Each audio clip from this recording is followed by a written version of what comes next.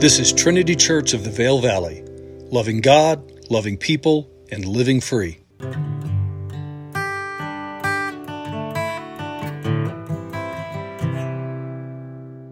Welcome back, everyone. This is Pastor Ethan, and today is July 23rd, 2023. And friends, after a 1 week break, after having taken a 1 week break, today we're picking back up in our introduction into the book of Proverbs. Now, if you missed our first message, I encourage you to give it a listen. You can find it on our podcast or go to our church website, trinityvale.com. Go to the Beaver Creek page, and there you will find all the info and the resources for my messages, as is always the case. So, jumping right back in. Friends, our big takeaway from our first message was that the greatest theme of Proverbs, right, the central focus to which the writers draw us is for our trust to be in the Lord, right? In Yahweh, right? The I am. Proverbs 1:7 says, the fear of the Lord is the beginning of knowledge. And we're going to come back to that idea because it's so important. And throughout its 31 chapters, Proverbs directs us, it calls us, it teaches us the great value, both practically and eternally, of trusting in God, of trusting in the Lord, in the core of our being, and importantly, in all we say and do, very practically. And friends, because that is true, the second great theme of Proverbs, inseparably connected to the first, is wisdom. Wisdom. To put it another way, the necessary result, right, affirmative result of trusting in the Lord is responding to the call of and walking in the path of the miraculous gift of wisdom. Now, on this topic, I'm going to cover a lot of ground today. We're going to look at multiple different of the Proverbs. And my point here, my invitation, my hope is that we're just able perhaps to listen and to be overwhelmed, to be moved, to worship, as we just start to try to wrap our brains around, wrap our arms around, and consider the magnitude and the intense practicality of this miraculous gift. So, the call to wisdom is heard from the very first breath of the Proverbs. Right at the beginning, Proverbs chapter 1, verse 1, the Proverbs of Solomon, son of David, King of Israel, for gaining wisdom. And what's the purpose? The very first statement, for gaining wisdom and instruction, for understanding words of insight. And importantly, as we talked about this last week, this wisdom isn't just human wisdom. It is the wisdom from the Lord, and it always directs us to the Lord. In chapter 2, verse 6, for the Lord gives wisdom, right? The Lord gives wisdom, and from his mouth come knowledge and understanding. Listen as I just read several examples of how the Spirit here is calling to us, just revealing to us the preciousness of wisdom. In chapter 4, verses 1 through 9, Solomon writes, right, through the lens of a father speaking to his child, listen, my sons, to a father's instruction. Pay attention and gain understanding. I give you sound learning, so do not forsake my teaching. For I too was a son to my father, still tender and cherished by my mother. And then he taught me, and he said to me, take hold of my words with all your heart. Keep my commands, and you will live. So get wisdom, get understanding. Do not forget my words or turn away from them. Do not forsake wisdom, and she will protect you. Love her, and she will watch over you. And I love verse 7 here. The beginning of wisdom is this: get wisdom. Though it costs all you have, get understanding. Cherish her, and she will exalt you. Embrace her, and she will honor you. She will give you a garland to grace your head and present you with a glorious crown. Wow. In Proverbs chapter 8, verses 1 through 5, we read, "Does not wisdom call out? Does not understanding raise her voice? At the highest point along the way, where the paths meet, she takes her stand. Beside the gate leading into the city, at the entrance, she cries aloud, 'To you, O people, I call out.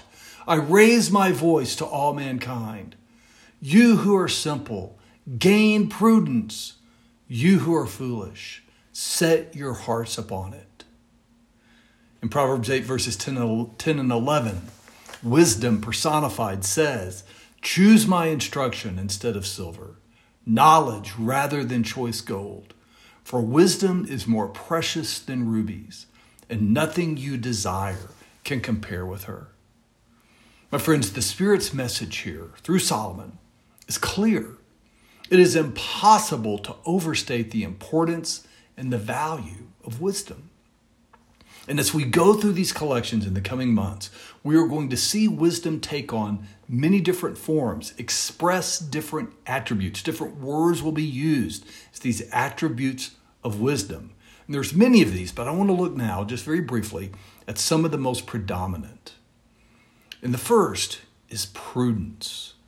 In Proverbs 14:8, one of many places we see this, we read, "The wisdom of the prudent," right? That prudence is a part of wisdom. The wisdom of the prudent is to give thought to their ways, but the folly of fools is deception, right? Again, we talked about this last time. We see this contrast between wisdom and the foolish. And the wisdom of the prudent, the key here is to give thought to their ways. In other words, prudence connects wisdom to our behavior. It's the idea of good sense as we engage with the world around us. The prudent person, they pay attention to what's going on, to what is happening. They're observant, and they give this thought and consideration and let this be an influence on how they take appropriate action. Lots we could talk about there, and we will talk about. But going on, we also see the idea of insight and discretion. Again, in Proverbs 8, verses 12 and 14. "I, wisdom, dwell together with prudence," right? Wisdom and the consideration that leads to our behavior. "I, wisdom, dwell together with prudence. I possess knowledge and discretion." Now listen to this. "Counsel and sound judgment are mine. I have insight, therefore I have power." Insight here is the idea of a penetrating mind. It's the mental, intellectual, and I would add emotional ability to discern truth, right? To distinguish between right and wrong, good and evil, what is sound and best. And key, the insightful person gains their insight from God, right? Not just their own powers of observation, although our powers of observation are important, but ultimately our insight is from God, His revelation to us, right? Not just trusting in our own initial instincts. Right? In fact, that's a key of insight, is that we don't just trust in our own initial instincts, but we look to the Lord. Right? Connected to this, the insightful person will desire and seek out guidance. In chapter 1, verses 5 and 6, "Let the wise listen and add to their learning, and let the discerning get guidance. For understanding the proverbs and parables, the sayings and riddles of the wise." Now, the word for guidance in Proverbs, it's a nautical term. It's the idea of navigation. Guidance doesn't happen by accident. It's the result of wisdom applied through prudence, insight. And the next attribute that we have here is understanding. Chapter 3, verses 13 and 14. Again, examples of many. One example of many. The writer says, "Blessed are those who find wisdom, those who gain understanding. For she is more profitable than silver and yields better returns than gold." Now, the predominant use of understanding here and in Proverbs is very practical. And you see there in that verse, wisdom and understanding, right, yields, right, good returns, right, very, very practical, right, very earthy in the dynamics of life, right? It connects wisdom with the idea of competence. Right, knowing how to get things done in a wise way, right, in the effectively best way. right? Understanding here is not just some generic kind of philosophical sense, but it's pragmatic, giving the wise person power to make good choices in what they are doing. And then lastly, at least for now, we see in Proverbs the powerful connection between wisdom and humility. Proverbs 11:2, when pride comes, then comes disgrace, but with humility comes wisdom. Now, that's the pride comes before fall passage, very, very famous. But what we see here is that both pride and humility are reinforcing cycles. Again, we're going to see this throughout the Proverbs. Pride leads to folly, and the fool becomes proud. In contrast to that, humility is the environment in which wisdom grows and flourishes, and the truly wise person is increasingly humble. Okay, let's take a step back. Friends, if we look at the Proverbs, just this glimpse I've just given here, and we say, well, yes, I see that wisdom is desirable, but how does it happen? If I want to possess wisdom, then where do I start? And the answer could not be more clear. It's the beginning of wisdom is the fear of the Lord. Verses 9-10. The fear of the Lord is the beginning of wisdom, right? We just saw in Proverbs 1:7, the fear of the Lord is the beginning of knowledge. And here it says the fear of the Lord, right, developing this theme, is the beginning of wisdom. But what does this mean, right? Specifically in the Proverbs, right? This idea of fearing the Lord.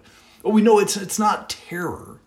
But what we see is if we look broadly throughout Proverbs and really examine this, is this is describing a deep respect and awe, a profound love of God and humility before God. Right, to fear the Lord. Fear of the Lord is a perspective. It's a posture of our heart that is fully yielded to the Lord's teaching and that desires to live in obedience because it is confident of the Lord's goodness and wisdom. Right? One interpreter described the fear of the Lord as an affectionate reverence by which the child of God humbly and carefully seeks to conform to the character and the nature of the Father. Thus, in Proverbs, the fear of the Lord doesn't just lead us into wisdom, it leads us into righteousness.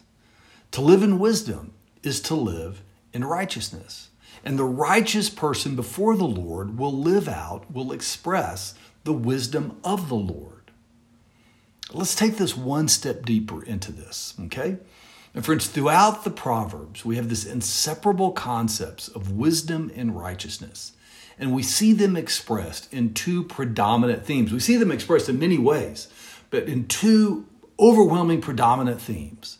And they are how one handles our words and how one handles wealth. Again, two great themes of wisdom and righteousness together throughout the Proverbs are the danger and power of the tongue and the danger and power of money. So let's just briefly talk about these. First, the idea of wisdom and our words, right? We see here, in just a few examples, how the tongue has the power, right, first, of life and death. Proverbs 18:21, the tongue has the power of life and death, and those who love it will eat of its fruit. This is the idea that words have the power to shape and influence people's beliefs and convictions. And so time and time again, the Proverbs will speak to the importance of considering our words. In Proverbs 15:4, the writer says, the soothing tongue is a tree of life, right? A bringer of life. But a perverse tongue crushes the spirit. It's likely that you've experienced this yourself. The power of words to bring hope, compassion, peace, or conversely, to ruin our day or far worse.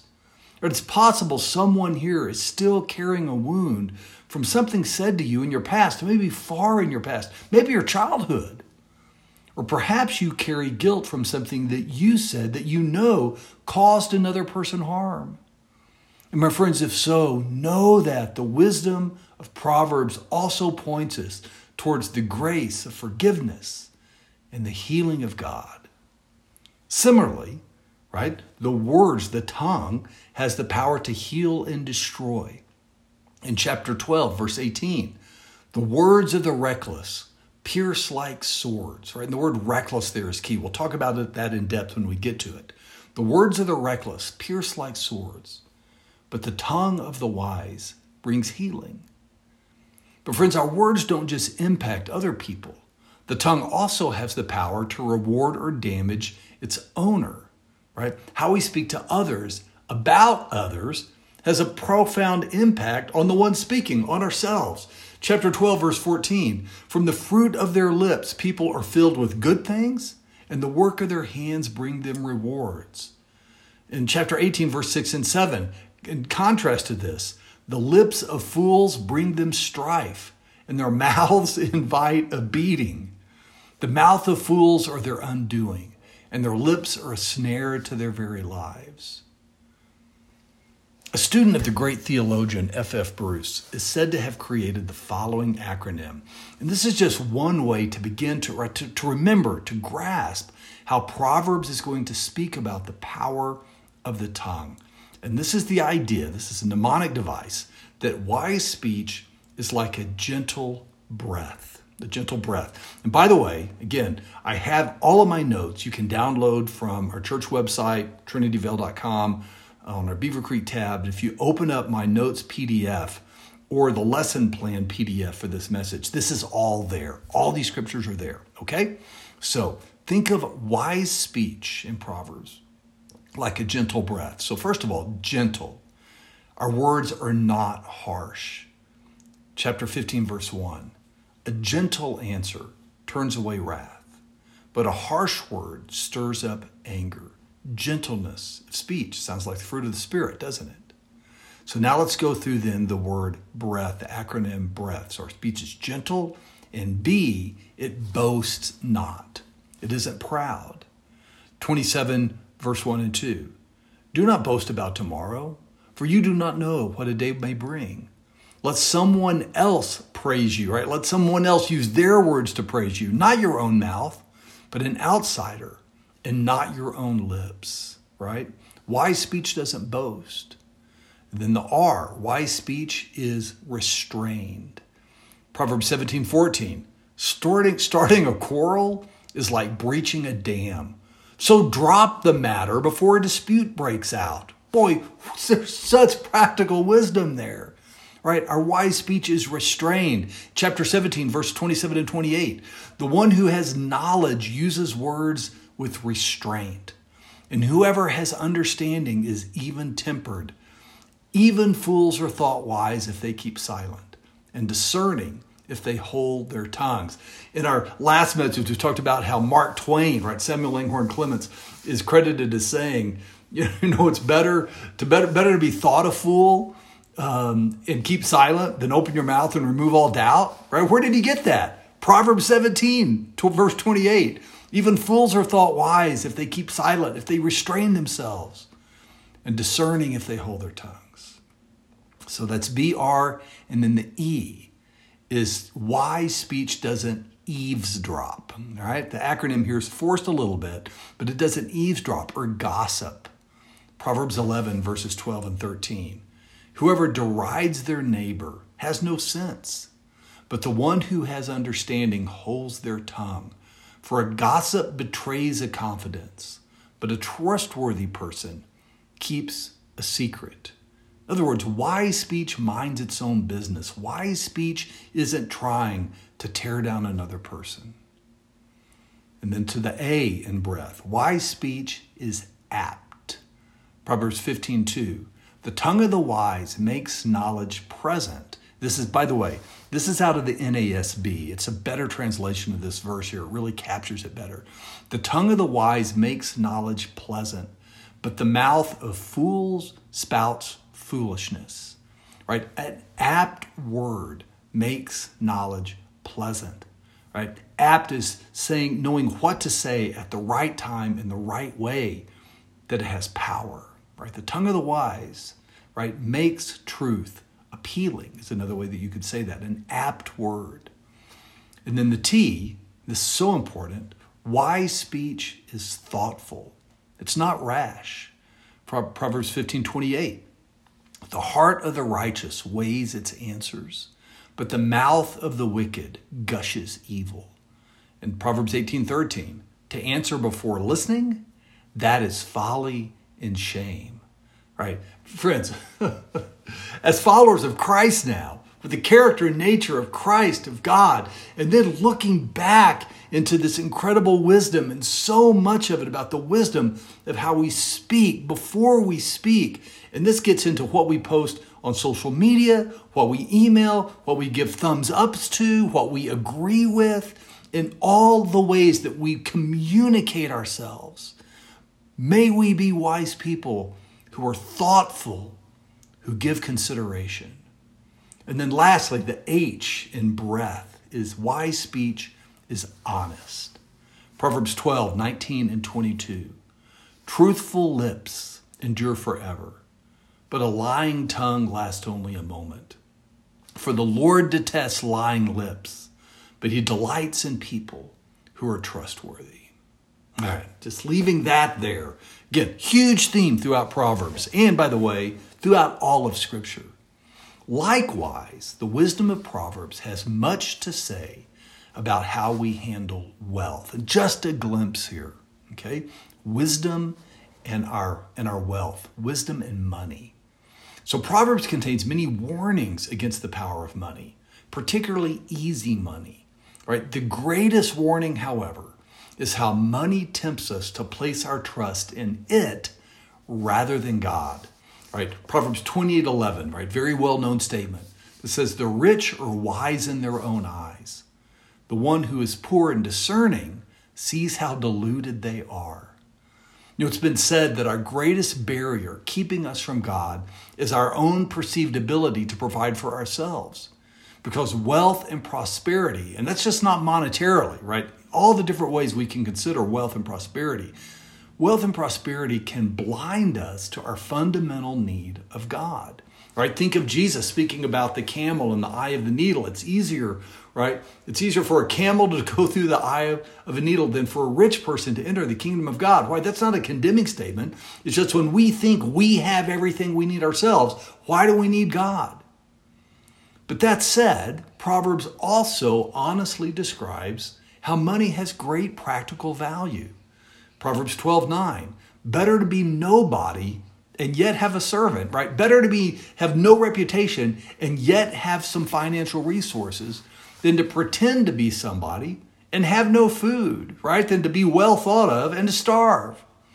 Dave Ramsey said, broke, stressed out people who are in deep in debt, right, are never going to change the world. Likewise, friends, you know this, and many of you are on the giving end of this, but as a pastor and having witnessed and received incredible generosity to our church over the last 20 years, I will tell you that every time that God has provided financially, like if you look at the history of the church, the totality of the history of Christianity, every time God has provided financially for the work of his kingdom, God did this through the generosity of another human being, right? Who gave out of their wealth and their financial resources. All right, money has great power in the hands of God and in the hands and the heart of a generous person who is obedient to God and seeks the wisdom of the Lord. But the great thing, the great theme that we see when it comes to money and wealth positively is that true wealth gives first to the Lord, right? Generosity, what I just said. Proverbs 3:9 and 10. Honor the Lord with your wealth, with the first fruits of all your crops, and then your barns will be filled to overflowing, and your vats will brim over with new wine. In other words, honor the Lord with your wealth, and then you will be truly wealthy. Okay, now, this brings to mind, though, a point, very important point from our first message. Many of the Proverbs, right, they're all statements of truth, but many of the Proverbs, while they are statements of truth, they are not promises of outcomes, right? We look at this and say, let me see, honor the Lord with my wealth, with the first fruits, my crops, then my barns will be overflowing and my vats will brim over with new wine. So if I just give my tithe to the church, then God is going to make my business successful. But we all know that there are godly and have been godly, generous people who have not increased their wealth.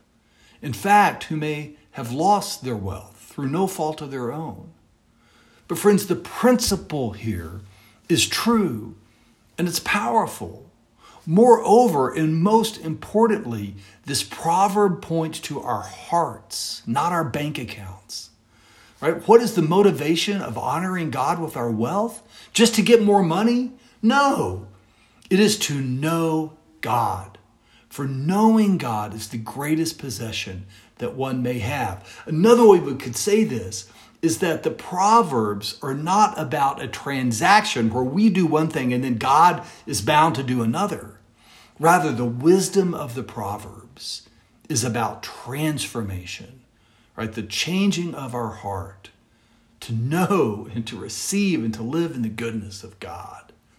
You see, when it comes to the role of money and wealth, the wisdom of Proverbs is about how to be, not about how to get. Friends, the wisdom of Proverbs points us to God's desires for who we are, not the temporary nature of what we have.